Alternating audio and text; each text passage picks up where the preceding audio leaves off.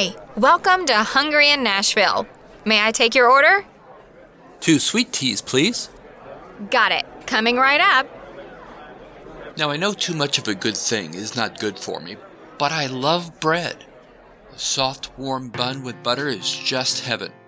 A deli sandwich made with French bread is satisfying, and a warm mix of creme anglaise and challah bread is as cozy as a warm blanket.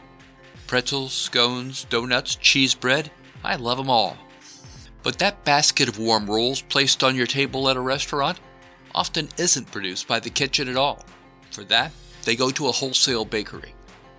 David Mosso started Charpier's Bakery in 1986, and he now produces bread for Sperry's, J. Alexander's, The Pharmacy, and many other local eateries. David uses about 25,000 pounds of flour each week. That turns into 2,100 dozen hamburger buns, 700 loaves of deli sandwich bread, and 600 pounds of French bread. I'm Jim Grinstead, and now I'm hungry in Nashville. Let's eat. Well, that bakeries like mine, the small wholesalers, are disappearing. They just don't train bakers anymore. I mean, I was very lucky, but, I feel like a dinosaur because people that come to the bakery, unless I train them myself, they don't come with any knowledge of anything anymore, not even time and temperature. If you get a restaurant person, they know time and temperature. But I think that the grocery store bakeries are taking up a lot of the slack. I just don't know of any wholesale bakeries there's not very many of them that have a retail. I used to have other people I could talk to if I had a problem that I knew, but they're gone. And I don't really I have a couple of people now that I'm down to. And I'm sure there's more that I just don't know. I think that's the biggest problem for a baker. You don't know where to go for help. Somebody at least with a lot of experience like me. And there's some out there. It just is, it can be a difficult business. You have to be kind of dedicated to it. And there's maybe not a lot of people that want to do that anymore. David has been baking since age 23. He started in his hometown of Greenville, Mississippi when an opportunity presented itself.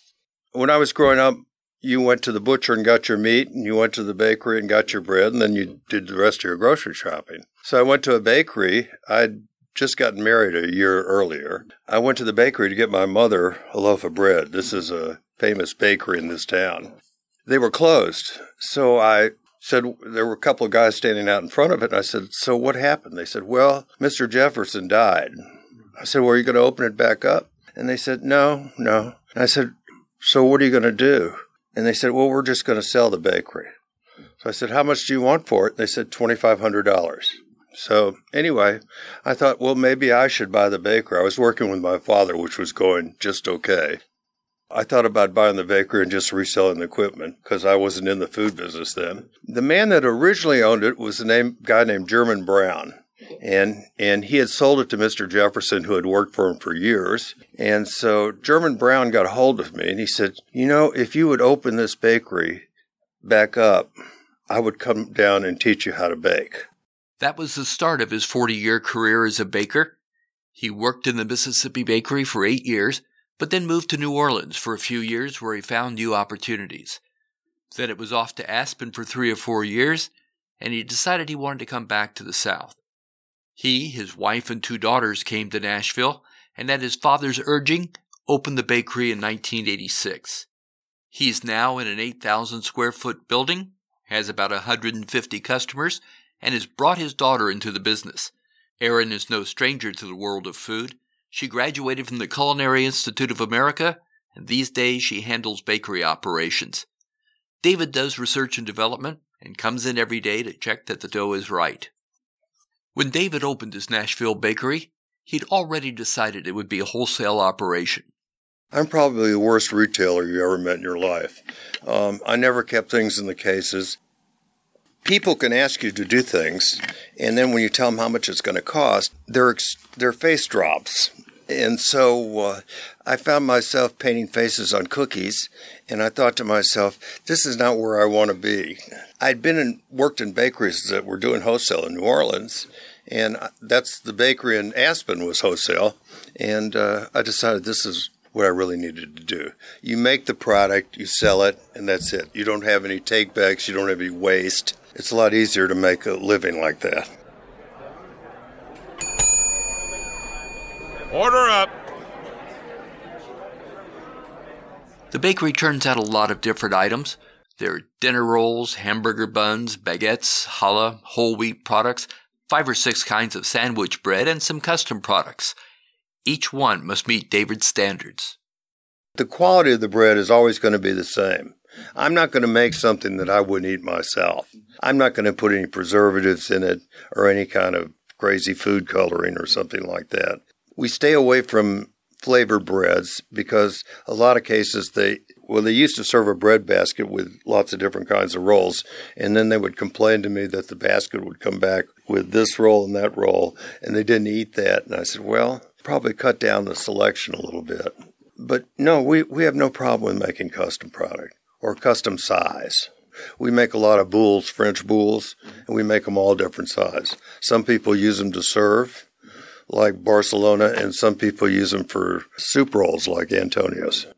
One recent change in the restaurant industry is that diners only get rolls when they request them. Then there is the growth in ethnic restaurants, which want breads that reflect their diners' culture. What's really happened is the food scene in Nashville has changed so much, and there's a lot more ethnic restaurants here. So we have been taking a look at it to see if there's something that fits into our production. So, the biggest problem is we don't really have the machinery to make some of the breads that they're looking for. Like I don't have a big dome to make pita on or anything like that. So anyway, but it is worth looking at it. I find it amazing how many of the breads don't have any yeast in them. Neither David or the restaurants want to end up with more bread than they need, so they have to stay in touch and make sure supply meets demand. We call every day for an order the next day because none of them, the par levels, sometimes they work out, but it's only been very rare that they hold up. Yeah, but not very many. The ones that have par levels are usually the ones that are calling on the weekend that they've run out of bread. Yeah, that's an emergency for a restaurant. But does that happen often? All the time. The worst thing a restaurant can do is run out of bread. They're in a panic. I can't tell you how many calls I've gotten, especially on the weekend. We are out of bread. What are we going to do? And I said, well, I've got some in the freezer. We keep some bread in the freezer for emergencies. And I said, if you'll come to the bakery, I'll get it out for you. You can hear them breathing a sigh of relief on the telephone. My whole life in the bakery has been taking care of emergencies. The other thing is if we lay an egg and we make a product that for a particular day that isn't any good, like we make bread for Spaghetti Factory. And one day, about half of it, we burned it. They said, well, what are we going to do? And I said, well, we're going to give you something else to get you by for today, and then we'll fix it tomorrow. And I've never heard a complaint. Order up. David said baking bread is something that is learned over years of experience. Even now, he judges whether dough is ready by pushing it with his finger. That's not something that new employees pick up quickly. I look at everything every day. The hardest thing to do is to teach. I usually take somebody who's never been in a bakery before and train them. That's the easiest thing to do. If you take somebody that's worked in several different bakeries, you have to kind of come in, bring them in and tell them, no, I don't want you to do it like, it's called delousing. I don't like to really do that. And so we take somebody without any experience, but, who has a brain and teach them from scratch. I used to be on top of them about how they use their hands. But I've learned over the years that people use their hands in different ways. And as long as they make the product like I want it, and it's made in a reasonable length of time, I leave them alone.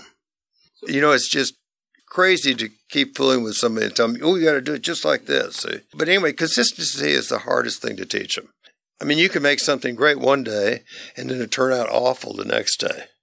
And it's just doing it over and over and over, the repetitive stuff, that eventually brings you around. You learn what not to do what to do and what not to do. And I try to educate them along the way about what happened, or what good happened, what bad happened. And I've been very lucky. The group I have now, who a lot of them have been working for me for a long time, are pretty much on the same page as I am. Most of us don't have the time, equipment, and measuring tools to make consistent products, especially since temperature and humidity can have a huge impact on the resulting bread. So here's his advice for home bakers. Well, I'll tell you something. I occasionally make these rolls for my wife that she really likes. And I'll be honest with you, when I make them at home and they come out really nice, I'm surprised. Hand kneading is a real art. So what I would get is like a KitchenAid mixer. I never hand kneaded bread commercially. You know, we always mixed it in a mixer. Mixing it in a mixer with a hook, it has a better chance of developing properly, forming the gluten. And then the other thing that I've learned is even more important is if you get a formula in grams, that's the best way to scale it. You know, that cups and everything, and even ounces is not nearly as accurate as grams. So I have a scale at home that I use grams, and the results are usually much better. There is a variable in bread, and the variable, people make a mistake sometimes if they think that a bread is not the right consistency, like it's too wet, they add flour. But what they should have done was cut back on the water. Water is the variable. So you add a little water at a time until you get the right consistency, and then you can stop. But don't ever throw extra flour in there because it screws up the ratios of the other ingredients. Anything else? Okay, come back soon.